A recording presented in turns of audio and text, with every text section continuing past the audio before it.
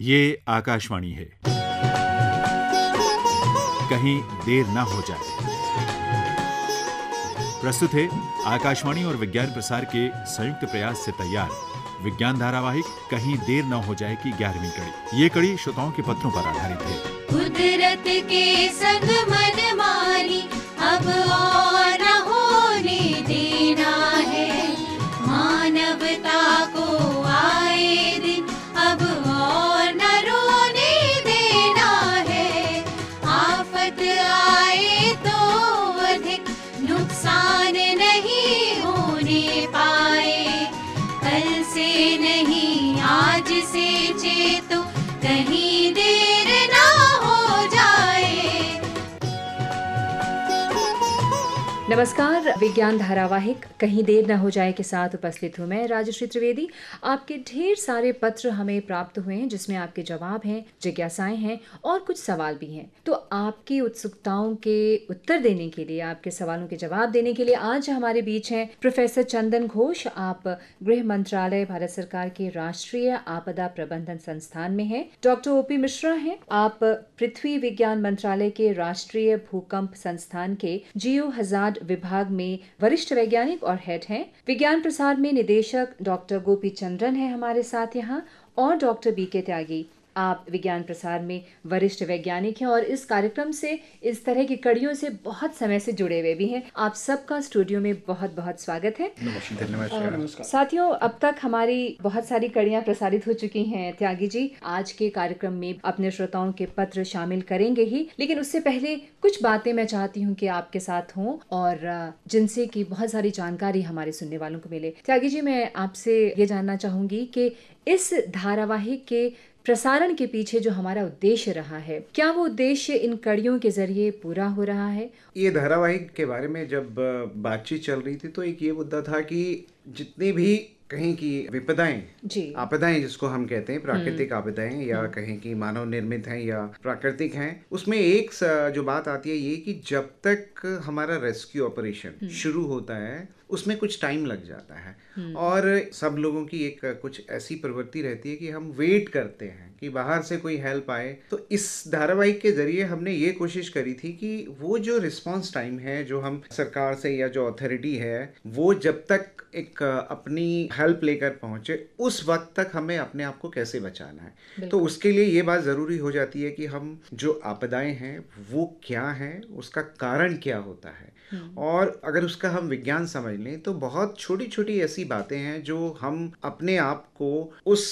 समय तक बचा सकते हैं और जो नुकसान हो उसको भी कम कर सकते हैं। तो इसीलिए हमने इस धारावाहिक में जितने भी आपदाओं को चुना उसमें हमने उसका विज्ञान समझने की कोशिश करी और अपने व्यक्तिगत स्तर पे हम क्या डूज और डोंट कहें कि क्या करें या क्या ना करें वो जानने की हमने कोशिश करी है इन सभी कड़ियों के जरिए। गोपी चंद्रन जी, धारावाहिक का जो शीर्षक है कहीं देर ना हो जाए, तो ये जो शीर्षक चुना गया विज्ञान प्रसार ने और इसने, तो इसमें कौन कौन सी बातों को ध्यान में रखा गया? कोई भी समस्या को टैकल करने के लिए पहला हमारे पास जानकारी होना चाहिए जी। अगर वो जानकारी नहीं है, जो नुकसान पैदा हो सकता है वो बहुत गुना ज्यादा हो जा सकता है। इसीलिए हमने बोला कि जानकारी से पहले जानकारी लेके जितना भी हम अंग्रेजी में बोलते हैं प्रिवेंटिव एक्शन करेंगे, और वो मकसद से हमने इस तरह का टाइटल रखा। जी चंदन जी, आप एक ऐसे संस्थान में हैं जो आपदाओं के प्रबंधन की तैयारी में महत्वपूर्ण भूमिका निभाता है। पिछले कुछ सालों से हमारा देश आपदा प्रधान देश हो गया है, जहां देश के अलग अलग भागों में कई तरह से लोग आपदाओं से प्रभावित हो रहे हैं। उदाहरण के तौर पर उत्तराखंड है, तो इसके बारे में आप क्या कहेंगे? राष्ट्रीय आपदा प्रबंधन पिछले करीब 20 साल से ट्रेनिंग एंड कैपेसिटी बिल्डिंग के लिए डिफरेंट संस्था में जो लोग काम करते हैं उनको ट्रेनिंग एंड कैपेसिटी बिल्डिंग करते आ रहे हैं। इसके अलावा भी गृह मंत्रालय में कई सारे ऐसे प्रोग्राम है, जैसे 2004 में एक प्रोग्राम है कम्युनिटी बेस्ड डिजास्टर मैनेजमेंट, जो कि बात किया जाता है क्या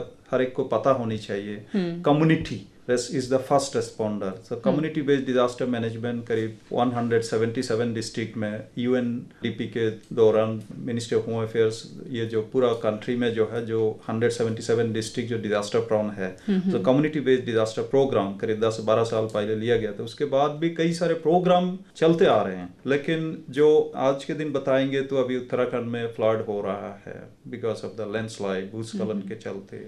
नॉर्थ ईस्ट में अभी बाढ़ के जो है लोग पीड़ित है, कितने सारे जो है, जिसमें रेस्पॉन्स के लिए जो हमारे पास 12 बैटेलियन है, एक बैटेलियन जो है गुवाहाटी में भी है, तो उनका जो टीम्स वहाँ पे व्यस्त है। लेकिन बाढ़ जो इलाका एरिया जो है 90,000 विलेज का कितना एरिया है, इतना विस्तीर्ण एरिया है जिसमें 40 टीम का 50 टीम जाके ये सबको नहीं कर सकते हैं। इसलिए बात आज ये है कि इस तरह जो बाढ़ को जो है रुकने का प्रयास ना करके इसके तैयारी कैसे किया जाए, इस विषय में डिफरेंट इंस्टीट्यूशन में भी इसका प्रशिक्षण एंड बाढ़ से निपटने के लिए क्या करना है क्या नहीं करना है। जहाँ तक इंफॉर्मेशन की बात है, ये NIDM का NDMA का नेशनल डिजास्टर मैनेजमेंट का वेबसाइट आप खुलेंगे, इसमें कई सारे दस्तावेज है क्या करें ना करें।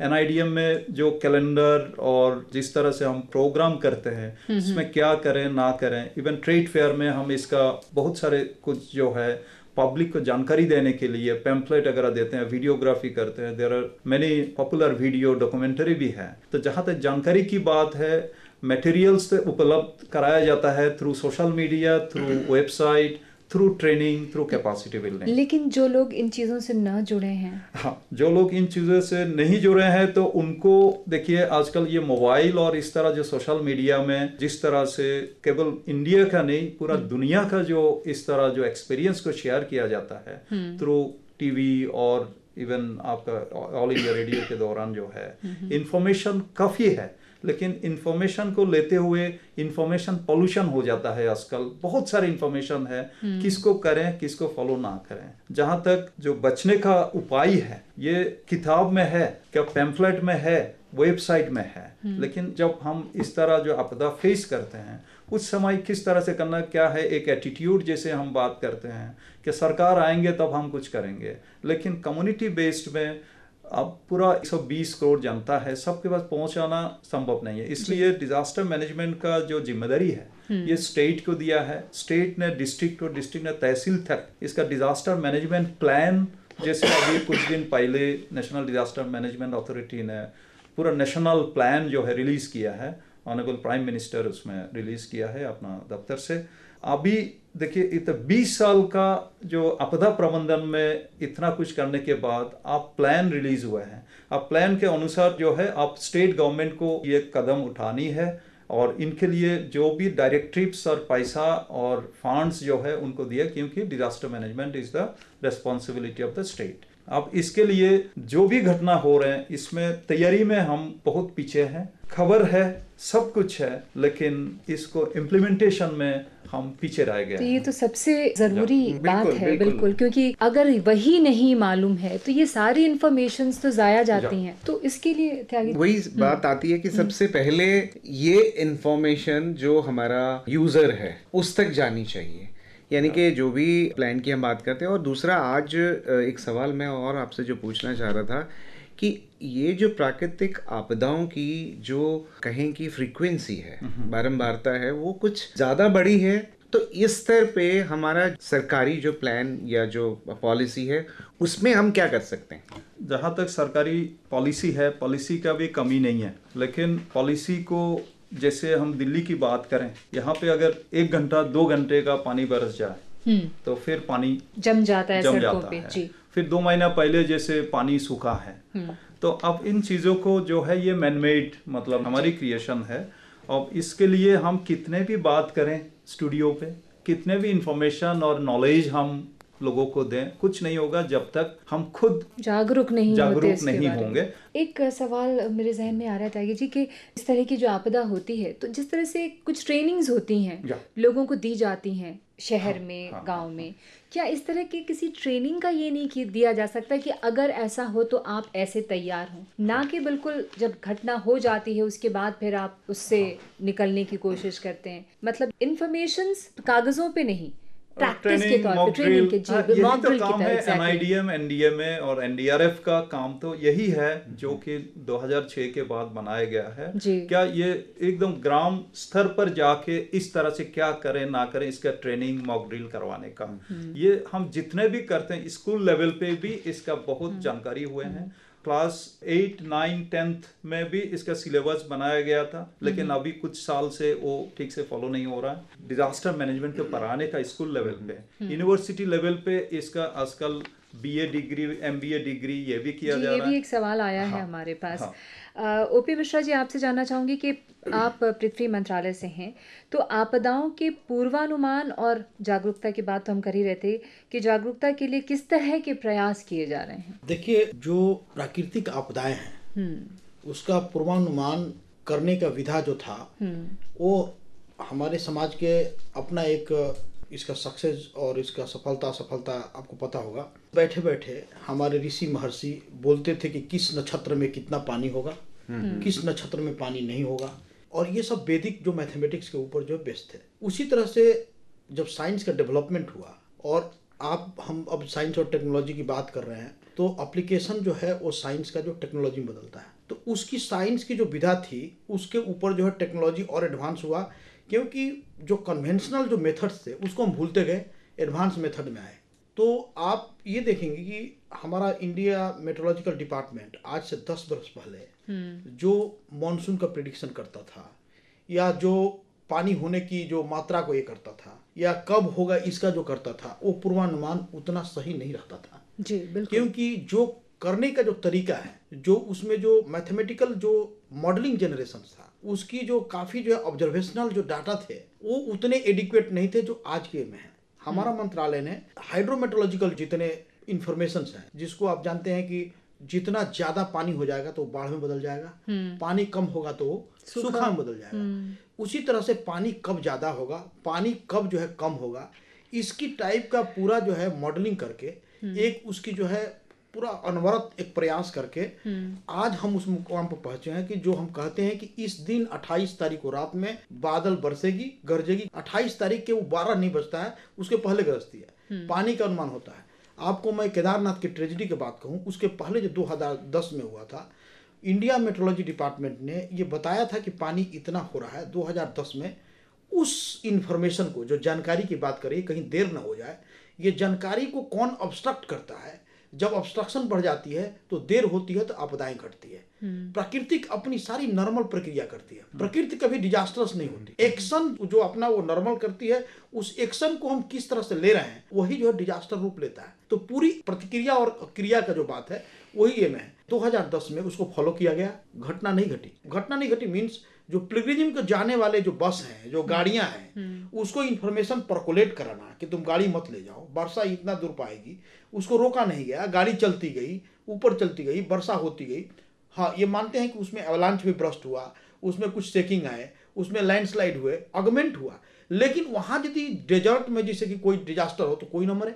वहाँ यदि उतनी गाड़ियाँ नहीं गई होती, उतने पिलग्रिम नहीं जाते, तो अपनी प्रक्रिया करती, कटता, इरोशन होता, लोग मरता नहीं।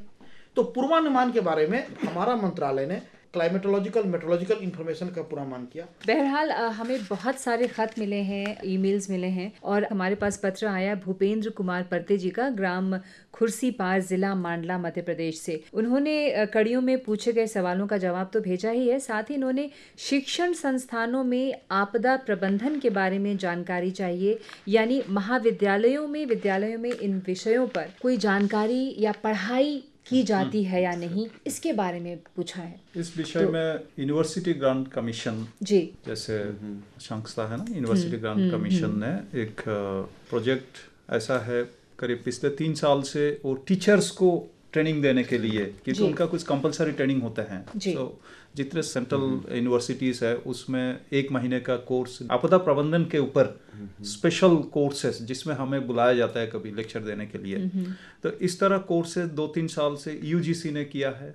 Ministry of human resource development ने क्या किया है, क्योंकि स्पेशली अर्थक्वेक को लेके जो अर्थक्वेक टेक्नोलॉजी को समझने के लिए इन्होंने आईआईटीज़ को जोड़ करके एक टीम बनाया है। उस टीम के दौरान इंजीनियरिंग एंड आर्किटेक्ट को प्रशिक्षण देने के लिए किया है। फिर उन्होंने इंजीनियर्स को ट्रेनिंग दिया, आर्किटेक्ट को ट्रेनिंग दिया है। अभी क्या है, यूजीसी ने ये कोशिश किया जा रहा है कि disaster management online training, online program, क्योंकि face to face training, face to face class लेने के लिए उतना जो है एक्सपर्टाइज नहीं है, इसलिए ऑनलाइन ट्रेनिंग पे ऊपर जो है एक विशेष कार्यक्रम चल रहा है।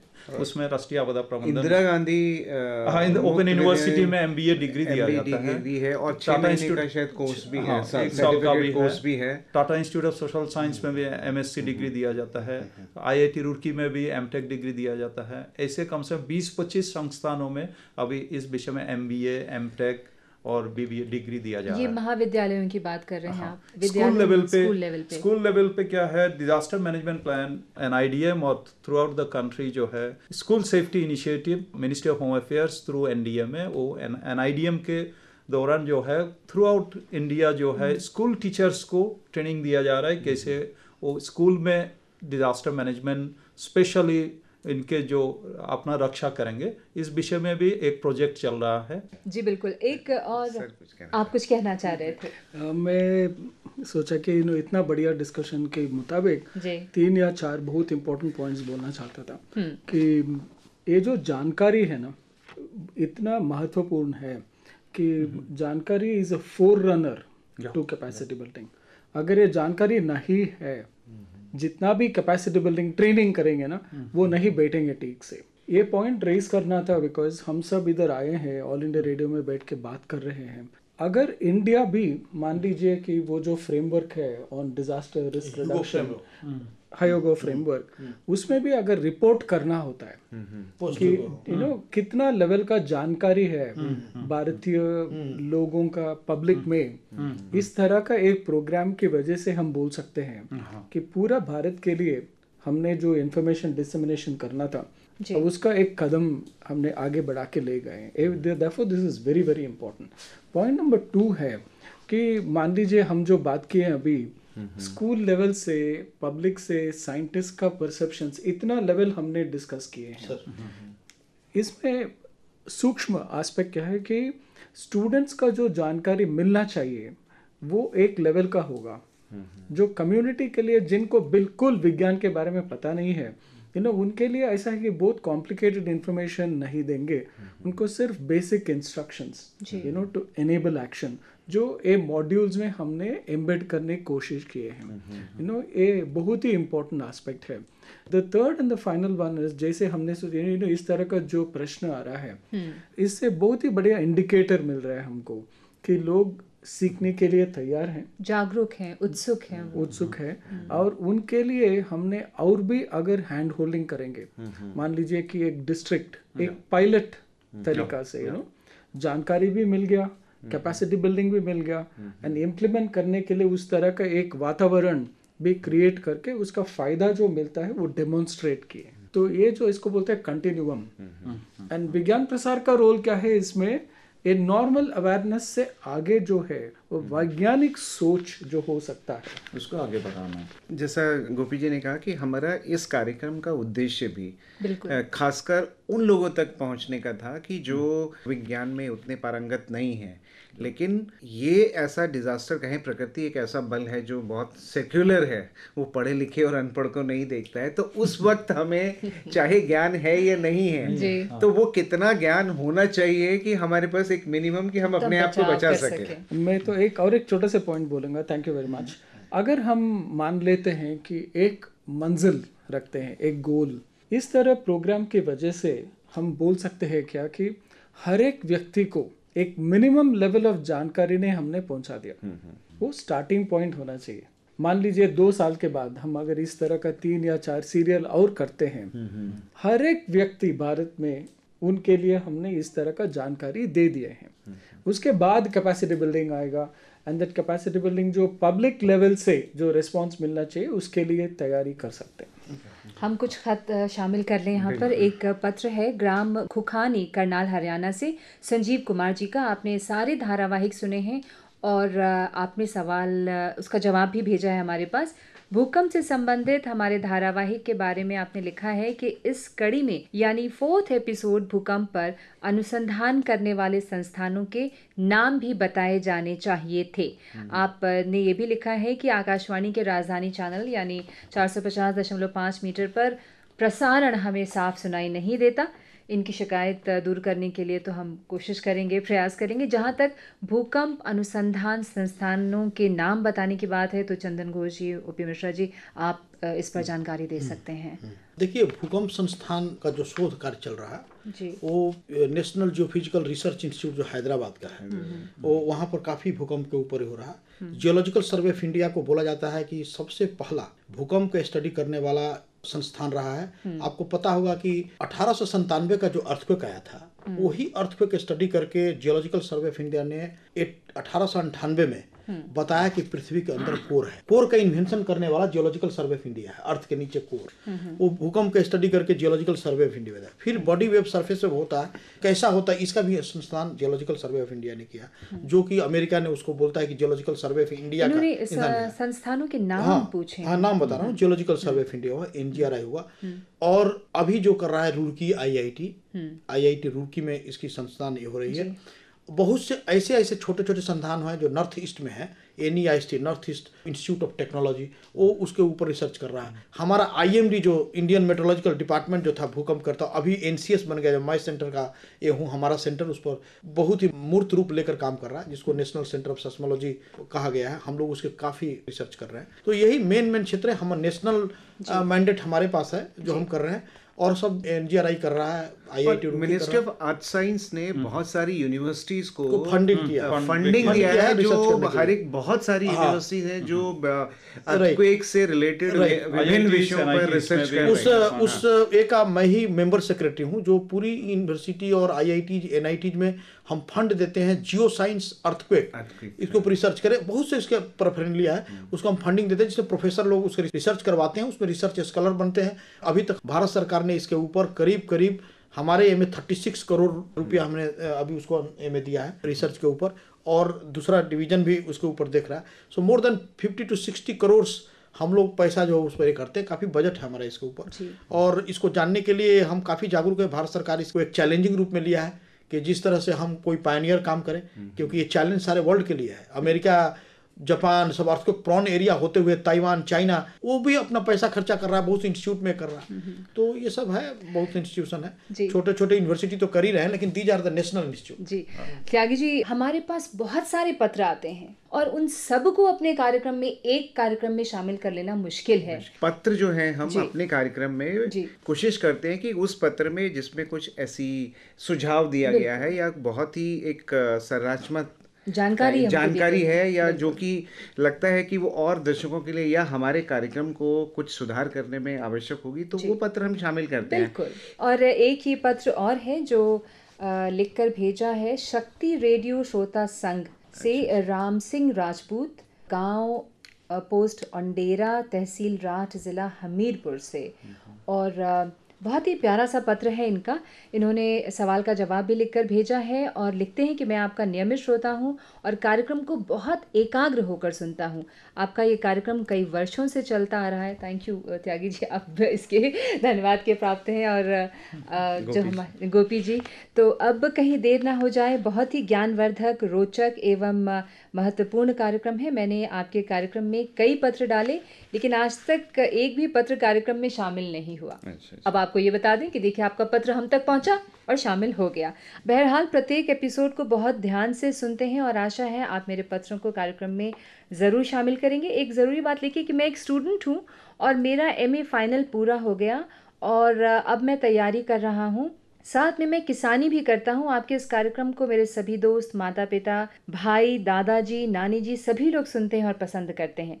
कार्यक्रम की भूमिका, कार्यक्रम को अनेक रंगों से सजाने, कार्यक्रम को ढालना और ध्वनि, संगीत, स्पष्ट आवाज़ एवं सुंदर प्रस्तुति और लाजवाब प्रस्तुतिकरण के लिए आपकी पूरी टीम को बहुत बहुत धन्यवाद। मैं इनसे एक गुजारिश और करूंगा कि हमारे कार्यक्रम से संबंधित और भी अगर सुझाव ये देना चाहें कि इसको जो अभी तक जैसा कि इन्होंने काफ़ी अच्छाई इसके बारे में लिखी, मुझे लगता है कि हम इसको और अच्छा कैसे बना सकते हैं, वो तो भी अगर ये सुझाव भी लिखकर भेजिए। और जैसा कि हमारे इस कार्यक्रम में हमारे साथ हमारे जो विशेषज्ञ हैं वो भी शामिल होते हैं, तो मैं इनसे ये भी कहना चाहता हूँ कि आपकी अगर कोई ऐसी सवाल है जिसका जवाब आपको अक्सर किसी किताब में नहीं मिला या हमारे कार्यक्रम में भी नहीं मिला, तो वो भी आप अगर सवाल लिखें तो आप हमारे कार्यक्रम में जो हमारा कार्यक्रम का जो स्वरूप है उसमें जो हम पुरस्कार देते हैं उसकी पात्रता भी जो है वो आपको मिल जाती है। क्या बात है। बिल्कुल।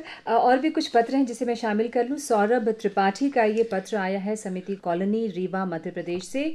अनिरुद्ध का ये पत्र है राजस्थान से, जो संगरिया हनुमानगढ़ से हैं। शुभम नाग और ये हैं अंगद कुमार शहर इलाहाबाद से। हरिओम यादव जी का ये पत्र है प्रतापगढ़ उत्तर प्रदेश से। ये लिखते हैं कि ये बीएससी सेकेंड ईयर के स्टूडेंट हैं, फिजिक्स केमिस्ट्री मैथ्स है इनका, और इन्होंने ये भी लिखा है कि आपके द्वारा प्रस्तुत विज्ञान धारावाहिक बहुत पसंद आ रहा है।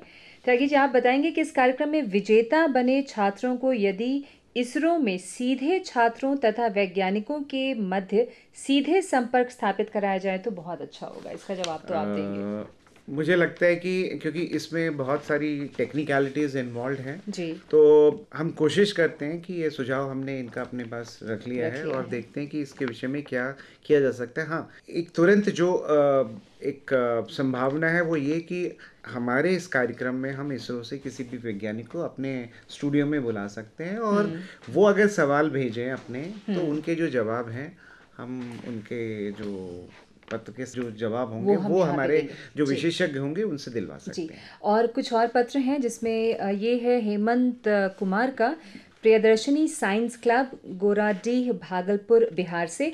आप लिखते हैं कि परम सम्मान के साथ सहर्ष सूचित करना है कि मैं विज्ञान धारावाहिक कहीं देर न हो जाए का नियमित श्रोता हूँ, नियमित सुनता हूँ। 15 मई को धारावाहिक के दूसरे कड़ी में भूकंप रोधी मकान बनाने की तकनीक पर दी गई जानकारी रोचक तथा उपयोगी लगी। विज्ञान प्रसार परिवार को बहुत बहुत धन्यवाद। और राहुल कुमार का है बांका बिहार से। सौभिक माझी का ये पत्र है कोटा राजस्थान से। उत्कर्ष वर्मा का पत्र है रामपुर डिस्ट्रिक्ट बहरीच उत्तर प्रदेश से। अखिलेश कुमार ने खत भेजा है, अखिलेश कुमार वर्मा ने लखनऊ यूनिवर्सिटी से। लवकेश कुमार राजपूत, सोहन सिंह राजपूत, इनका पत्र आया है मवैया डिस्ट्रिक्ट छतरपुर से। तो इन सब का पत्र भी शामिल करना जरूरी था क्योंकि इन सब ने हमें खत लिखा है, कार्यक्रम की बहुत तारीफ की है। तो अब आप कुछ कहना चाहेंगे त्यागी जी? हर कड़ी में जो सवाल पूछा जा सकता है उसका जवाब आप ईमेल के जरिए भी हमें भेज सकते हैं और आपके जो पत्र हैं या आपके जो रिएक्शन है या कहें कि जो भी आप इस कार्यक्रम के बारे में अपनी जो जानकारी है या अपने उसके विषय में कुछ और कहना चाहते हैं तो ये हमारा जो ईमेल के जरिए भी भेज सकते हैं। तो अब हमारे कार्यक्रम का समय अब समाप्ति की ओर है। चलते हुए मैं आप सब विशेषज्ञों का, प्रोफेसर चंदन घोष जी का, डॉक्टर ओपी मिश्रा जी का, डॉक्टर बीके त्यागी जी का और डॉक्टर गोपी चंद्रन जी का बहुत बहुत शुक्रिया अदा करती हूँ यहाँ आने के लिए और हमारे श्रोताओं के साथ साथ उनके सवालों के जवाब देने के लिए। उनके खतों को हमने शामिल किया, आपने उनका जवाब दिया। बहुत बहुत शुक्रिया, बहुत बहुत धन्यवाद। नमस्कार। मानव जनित आपदा हो या कुदरत का हो कोई कहर, जागरूकता और सूझबूझ से मिल जाती है नई डगर। जो इंसान सजग हो जाए वही सुरक्षित हो जाए। कल से नहीं आज से चेतो, कहीं देर ना हो जाए। कहीं देर न हो जाए। अभी आप आकाशवाणी और विज्ञान प्रसार के संयुक्त प्रयास से तैयार विज्ञान धारावाहिक कहीं देर न हो जाए की 11वीं कड़ी सुन रहे थे। ये कड़ी श्रोताओं के पत्रों पर आधारित थी। प्रतिभागी विशेषज्ञ थे राष्ट्रीय आपदा प्रबंधन संस्थान के प्रोफेसर चंदन घोष, भारत सरकार के पृथ्वी विज्ञान मंत्रालय में वरिष्ठ वैज्ञानिक डॉक्टर ओपी मिश्रा, विज्ञान प्रसार के निदेशक डॉक्टर आर गोपी चंद्रन और डॉक्टर वीरेंद्र कुमार त्यागी। संचालन कर रही थी राजश्री त्रिवेदी, प्रस्तुति सहायक शरद शर्मा और इस कड़ी के प्रस्तुतकर्ता थे दिलीप झा। श्रोताओं, हमें इंतजार रहेगा आपके पत्रों का। अगर आपके मन में कोई प्रश्न या जिज्ञासा हो तो वो भी हमें लिख भेजिएगा। हमारा पता नोट करें, विज्ञान धारावाहिक कहीं देर न हो जाए, द्वारा केंद्र निदेशक, कमरा नंबर 615, नव प्रसारण भवन, आकाशवाणी, संसद मार्ग, नई दिल्ली 110001। आप हमें ईमेल भी कर सकते हैं। हमारा ईमेल आईडी है radio@vigyanprasar.gov.in। धारावाहिक कहीं देर न हो जाए कि अगली कड़ी इसी दिन और इसी समय लेकर अगले सप्ताह हम फिर उपस्थित होंगे। नमस्कार।